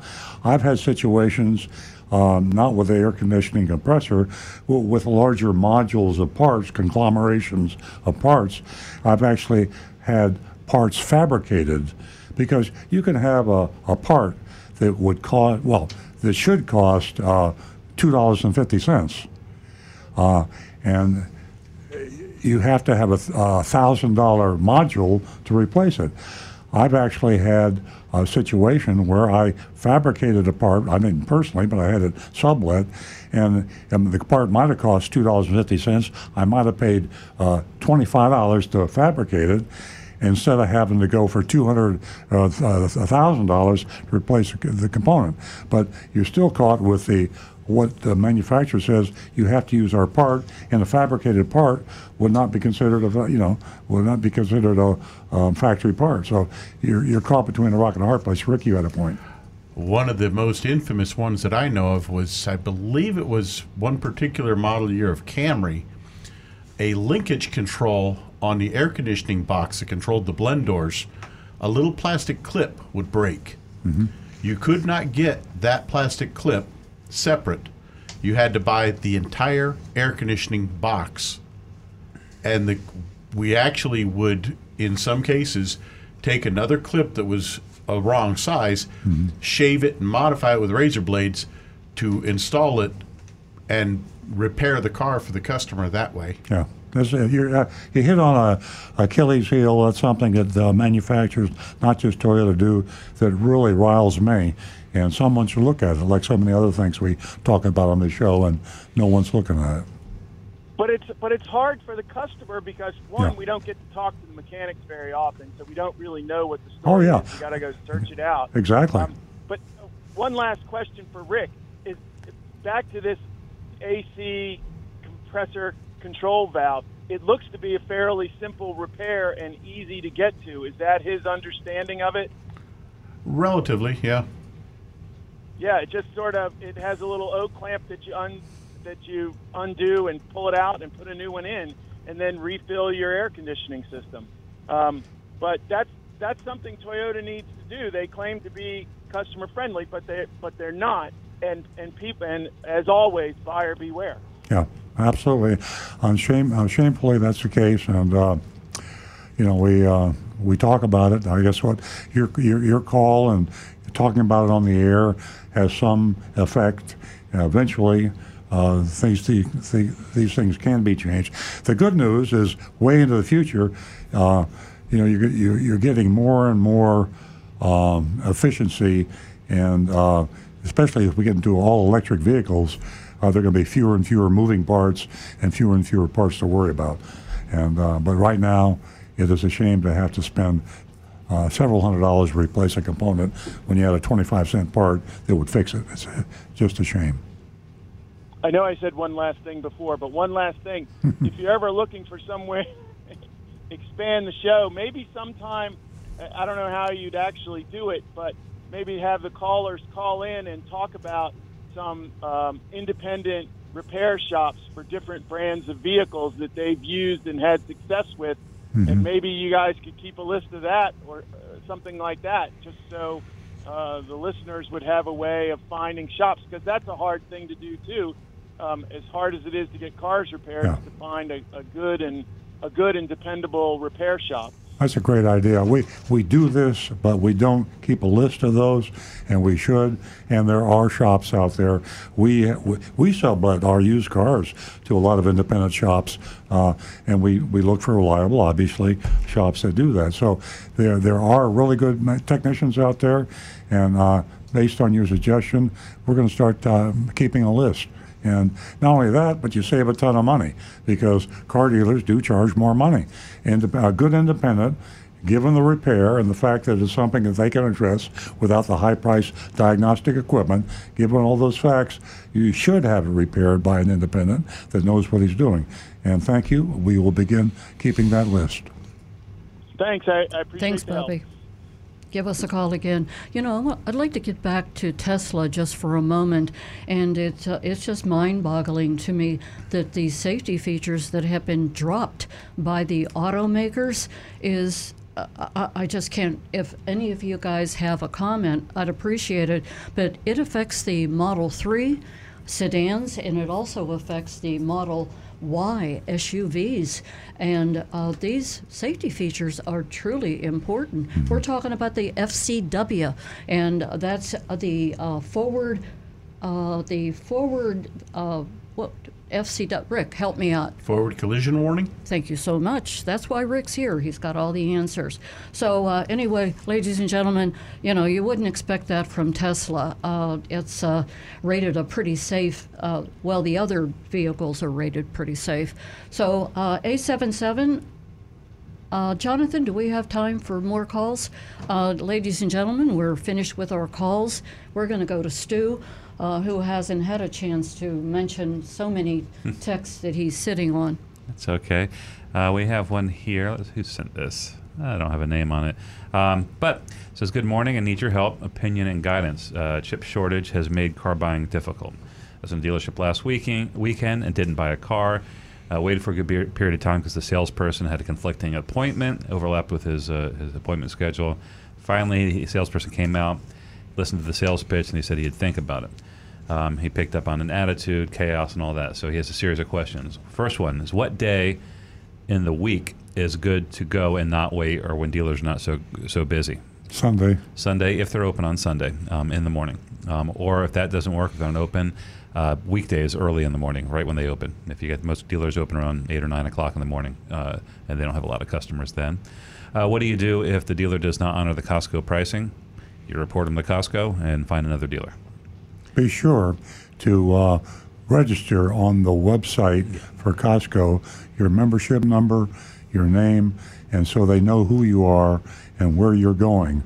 And then you got them, because if the dealer reneges, the dealer doesn't meet the commitments that Costco requires, you're on record. You go back to Costco, they will call, they will spank the dealer, and if the dealer doesn't make things right, they'll cancel them as a Costco dealer. That is correct. Next question is, do I need to buy gap insurance? You don't need to, but if you are carrying any equity over from your prior purchase, financing deal, or if you don't put a lot of money down, it is advisable, because it's a worthwhile thing, and in most cases it's around $500, $600, $800, and if you had a total loss, it will protect you. You'll be able to be made whole after the insurance company buys out your car. So if you're making a big down payment or you have a big fat trade-in, you don't have it. As long as you're going to have equity in the vehicle, look at it this way. But if you go on the string, if you go say, if you put no money down on a lease, or you carry over equity from the other. Exactly. But equity in the car, you don't need gap insurance. Okay. And then the last question is it better to lease because of the chip shortage? That's the single most popular question I get. No, it isn't better to lease during the chip shortage. Leasing to the sophisticated buyer-leaser is a viable option. Sometimes it's actually a preferable option, but it's so far more complicated and so far easier for the dealer to take advantage of you. I use the rule of thumb: when in doubt, buy, don't lease. But if you know what you're doing, you can get a good value on a lease. Yep. All right. This is from David in New Jersey. He said, I read yesterday that a third of the 5% rise in inflation is due to used and new car prices. If this is the case, then the inflation we see is temporary. What's your take, Earl? I think that's a great observation. I didn't know it was a third. If you're right. I read the same thing. Yeah, it makes me feel better. You know, last year it was toilet paper. This year it's microchips.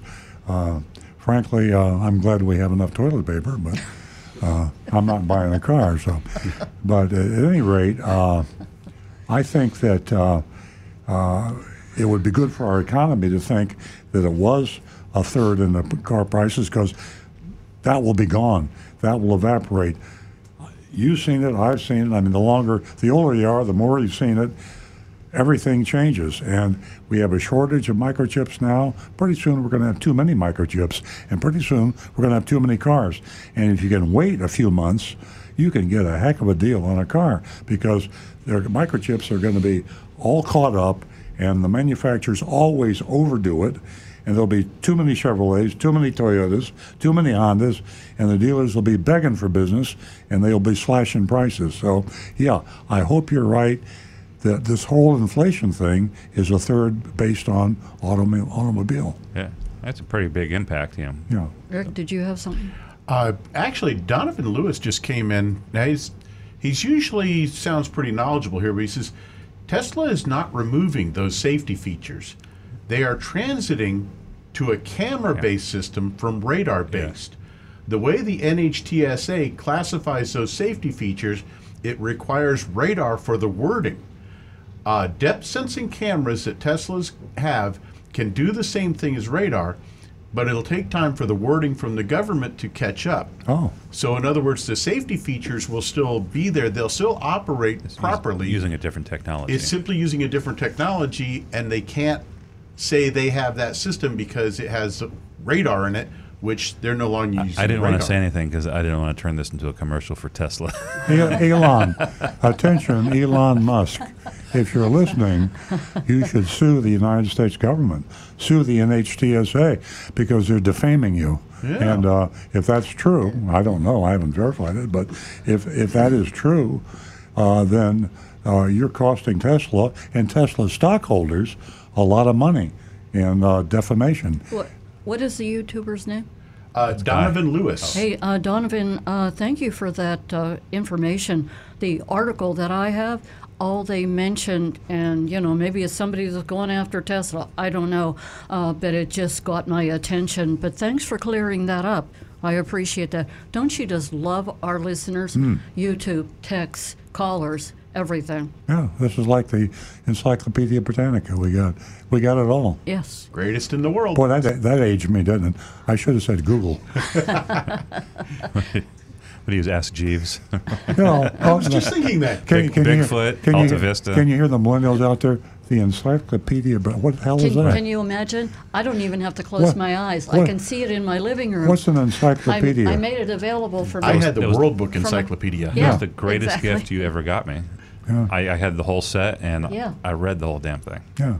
It and all you little young people out there, people used to go door to door, and they knock on your door, you come to the door, and they say, "Hi, I'm from Encyclopedia Britannica, and look what I can do for you." That's and exactly. And then you would say, "Well, come on in." Yeah, you'd open the door, the stranger would come in, wearing a suit, sit in the living room, and show you his wares. And what an amazing time! And then That's you'd only have to pay $25 a month for the rest of your life. Exactly. And then you had a set of encyclopedias in 20 years. Yeah. Yeah, but you had the ability to put that right in front of your children, so you could expand on their education right there in your home. I think we're digressing. We have.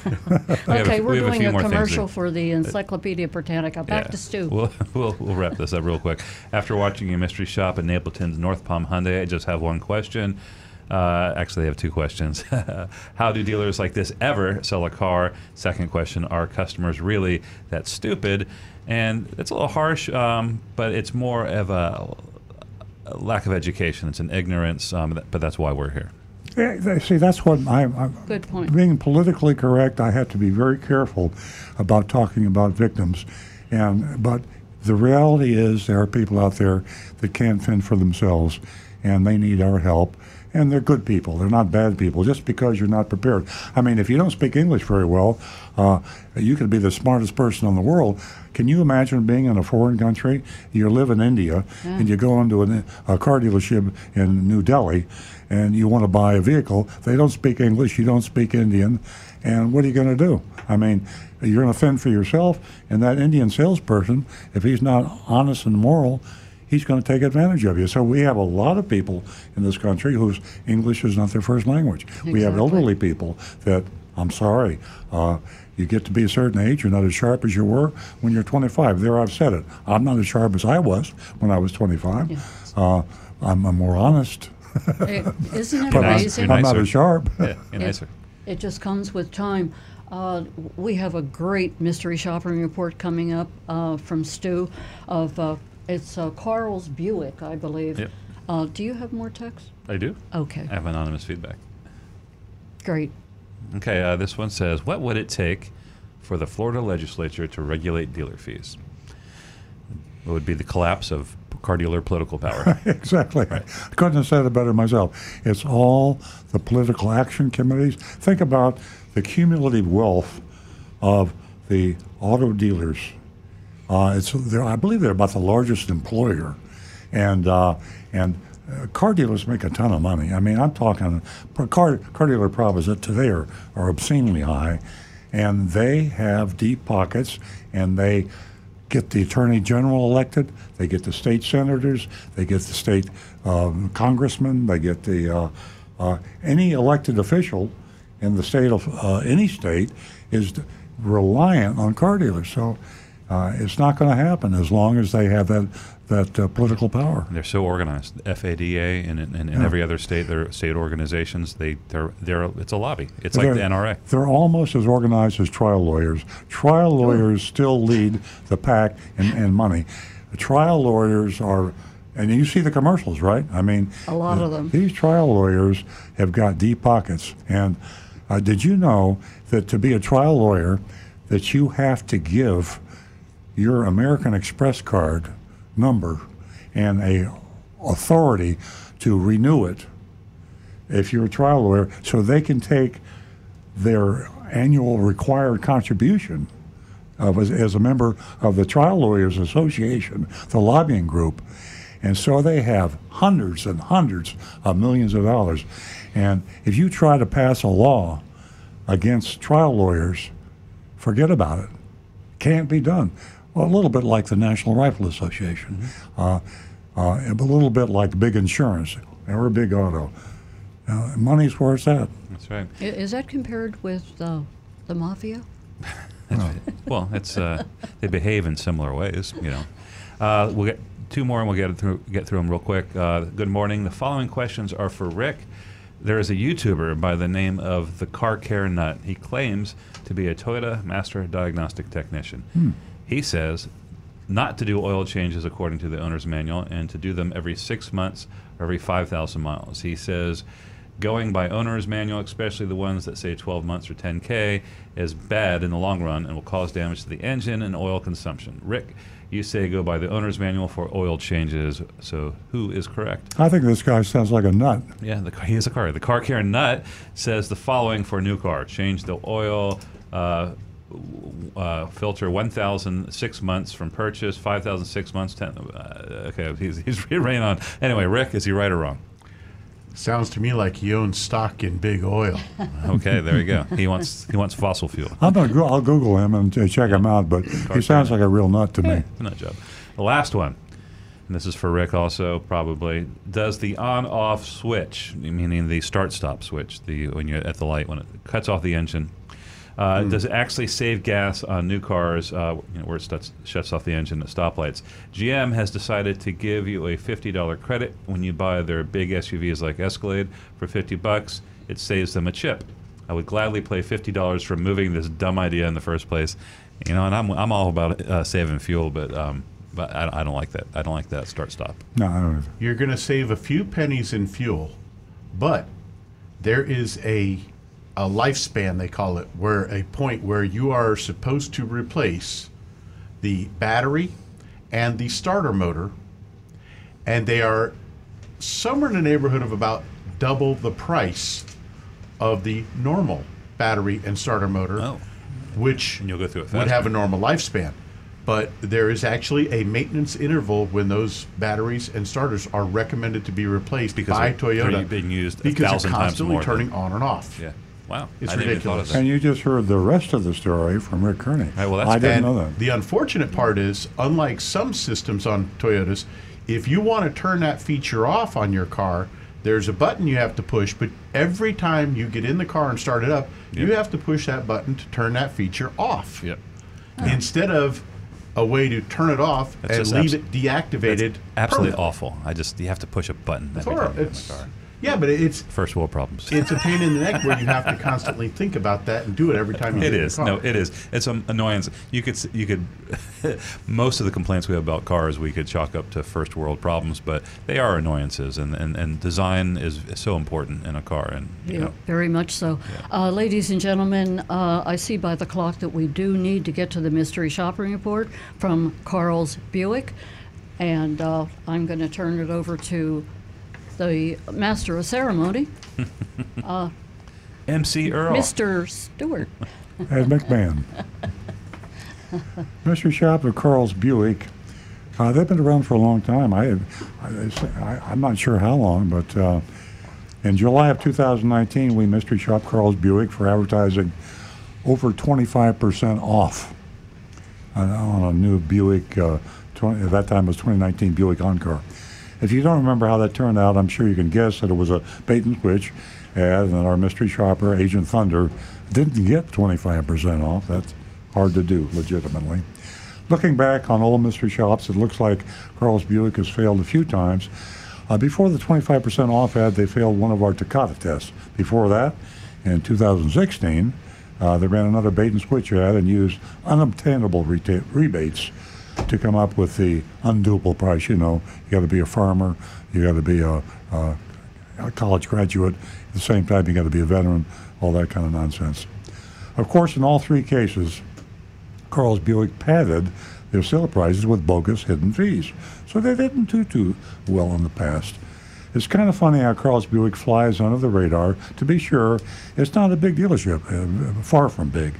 But they employ some of the same tactics that we see dealers like Napleton and Gricko doing.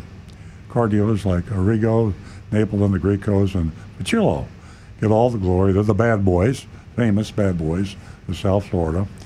And there are dozens, if not hundreds, of low-key car dealers putting the same deceptive practices to work. And cumulatively, nationwide, bigger impact. The small dealers sell more cars. I mean, there's just thousands and thousands and thousands of car dealers. Some of them only sell 50 cars a month, and you think that they weren't all that important, but they are, if you add it all together.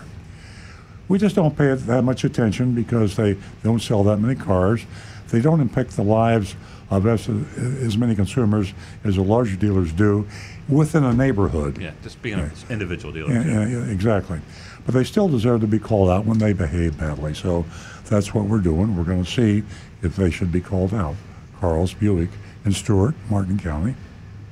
Our attention was called to Carl's Buick this time because they ran another ad featuring a big discount. Dealers out there, beware. You run a too good to be true ad, we're going to visit you. Right. We will be knocking on your door. So go ahead, run the crazy ad, but you're just asking for us to knock. Watching. We'll be there. We're watching. Look over your shoulder. This kind of ad is rare these days due to the inventory crunch. No one has cars to sell. Trust me. Dealers are stocking as little as 10% of what they normally keep on their lots. When supply goes down, prices go up. Economics 101.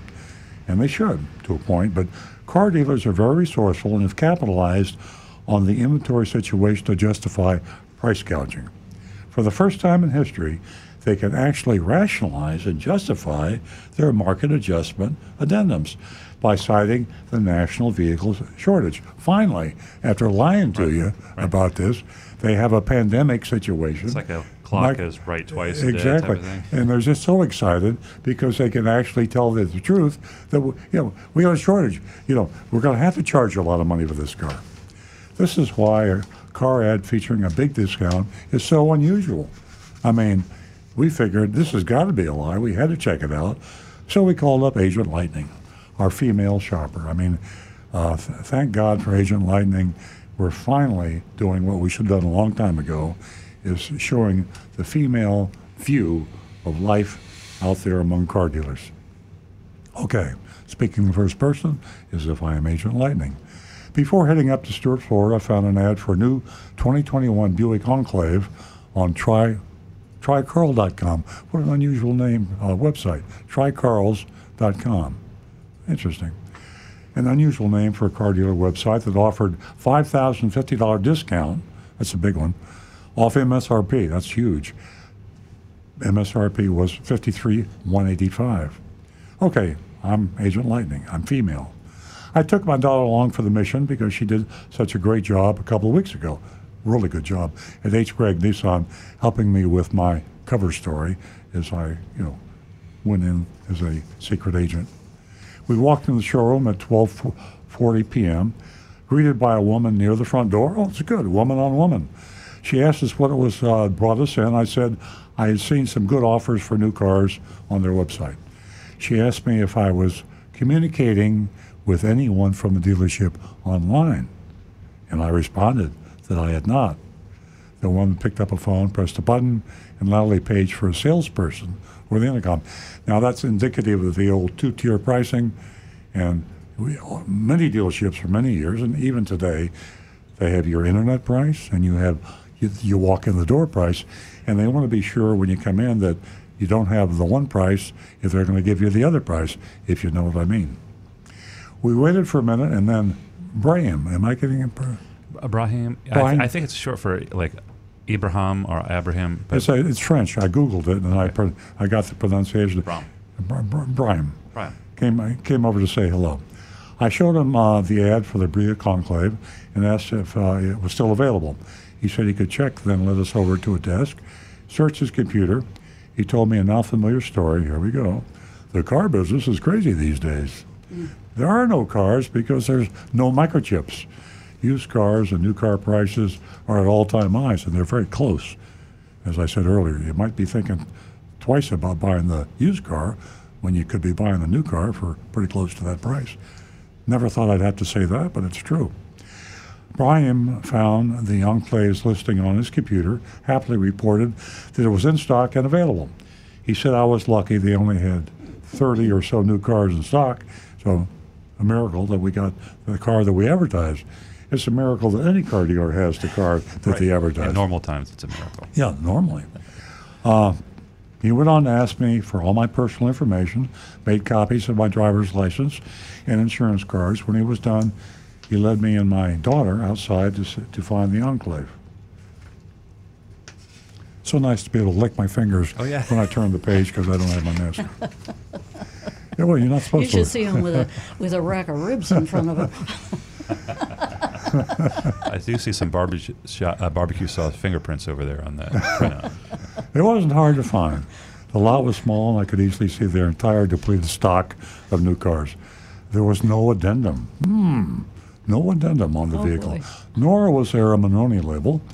It was lying in the back seat. That's sloppy. But I have to say it's not uncommon. Legally, they're supposed to be on the car. This was in the back seat. Shouldn't happen.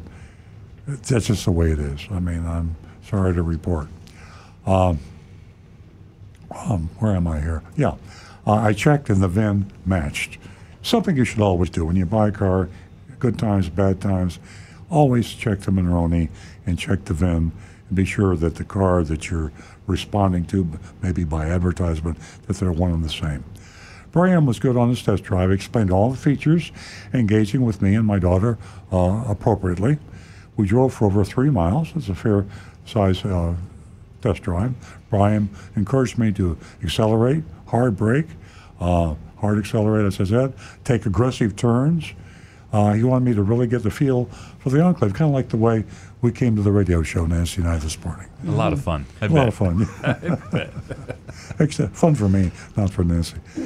At any rate, that's a good test drive, by the way. You should do that safely when you're buying a new car or a used car. Test drive it in a manner that you drive. If you're an aggressive driver, drive the car aggressively. Just don't have someone in the car that doesn't like that. Right. And, That's a good point. exactly. I wondered why Nancy was sweating when she came in this morning. Exactly. I'm pretty seasoned. When we pulled back in the dealership parking lot, Bram asked me if I liked it and if I'd be interested in taking it home today. Trial close, they call it. I said I'd love to see some numbers so I could determine if it'll fit into our budget. We walked back inside. Bram told me that I could get 0% financing, but then the price would come up. He said I would need to qualify credit-wise for the 0%. Nice of him to tell you that. Oftentimes people don't tell you that. But either way, it is a great deal, although he said 0% was better if I kept the car through the whole term. That's kind of true. I mean, there's an element of truth in that. Bram offered my daughter and I bottles of water, excused himself to get numbers from his manager. In less than 5 minutes, Bram was back with a worksheet. The market value selling price was MSRP $53,185. So the market value was supposed to be the same as the MSRP. And we know that that is about right in about 2/3 of the cars these days. That's how high the prices are. They took off a $5,050 rebate, and the adjusted price was what I saw in the ad, $43,135. Wow. Then here we go. Then they added $799 for Carl's Advanced Environmental Protection. Okay. 5 years inside and out, and $466 for a 3-year maintenance plan. Next to the maintenance was optional. Okay. Disclosure. It was handwritten in parentheses, but nevertheless, some disclosure. Let's see what happens later on. The total purchase came to $49,400. Then came more ads. This is SOP with car dealers, unfortunately. $115 for electronic filing fee, another word for hidden fee, dealer fee, and $699 dealer fee, another word for hidden fee. Out the door, $53,651. Brian drew the more parentheses around the prices for the car's advanced environmental protection and the maintenance plans, and he said that these were optional. Now that's good, and frankly quite surprising that he would say that verbally. Now you have a double disclosure, fine print, and then verbal. That's good. kudos to Brian, and could be deducted from the price, but he strongly recommended I take them there for value. That's okay. We call that puffery. Selling. Selling, yeah. And that's what people should pay their salespeople to do, puff. I mean, you know. Well, these days, you know, probably we a haven't got lot time. of puffing going I could on. really digress and have fun with that, but we don't have time. On the left side of the worksheet, there were some payments and down payment options. Bram said the payments were all guesses. Since I had run my credit, another logical and good disclosure. He said he believed the payments on the worksheet were based on 4.9%. He said 0 earlier. But I think that was just carelessness. No, I think because he used the price, the cash version used that the whatever rebate they had, so you couldn't use 0% unless you raised the price. Yeah. Okay. So everything exceptionally legitimate up to this point, and surprisingly. I asked him what he could do about the price.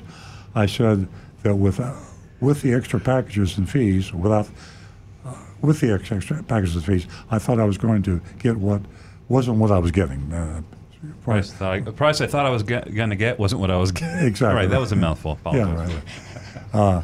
I didn't write this, folks. It was written by my son. When it's bad, he blames me. Graham said there was no room to renegotiate and that the price was the price.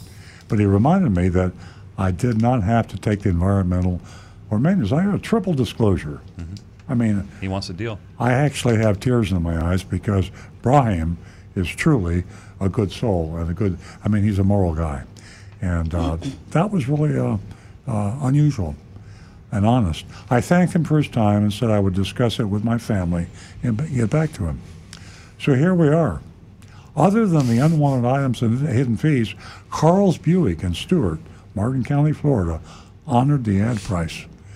Folks. Well, that was kind of like the Mrs. Lincoln, other than the unwanted items. How'd you like to play? Yeah. It was nice of Brian to tell Agent Lightning that the extra charges were optional. The softest sell of unwanted dealer-installed substance we've ever seen. However, this was a big profit for Carl's and a big fat commission for Brian. Okay, so what? I mean, I have nothing against people making a profit. I think if you do your moral duty of disclosure and honesty, and then you leave the decision up to the consumer, a salesman, a car dealer has done all he should do. The $5,050 discount was a factory rebate. Carl's discounted the vehicle exactly $0, and that's because of the real situation, microchip shortage, high demand, low supply. The marketplace establishes the price and full, honest transparency and disclosure. That's the reason I say don't buy a car today unless you have to, because even if you get an honest deal, you're going to be paying a lot of money. Don't buy a new or used car today unless you have to. So here I am, the recovering car dealer, committing financial suicide on the air.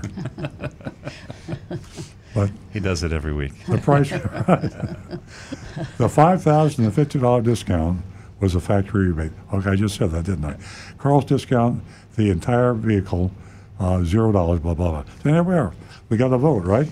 Yeah. And I got to tell you that I'm impressed. I don't want to prejudice the votes. Yeah, don't influence. We're going to have to move real fast. Let's see the votes. We have some coming in. Nothing on Facebook yet.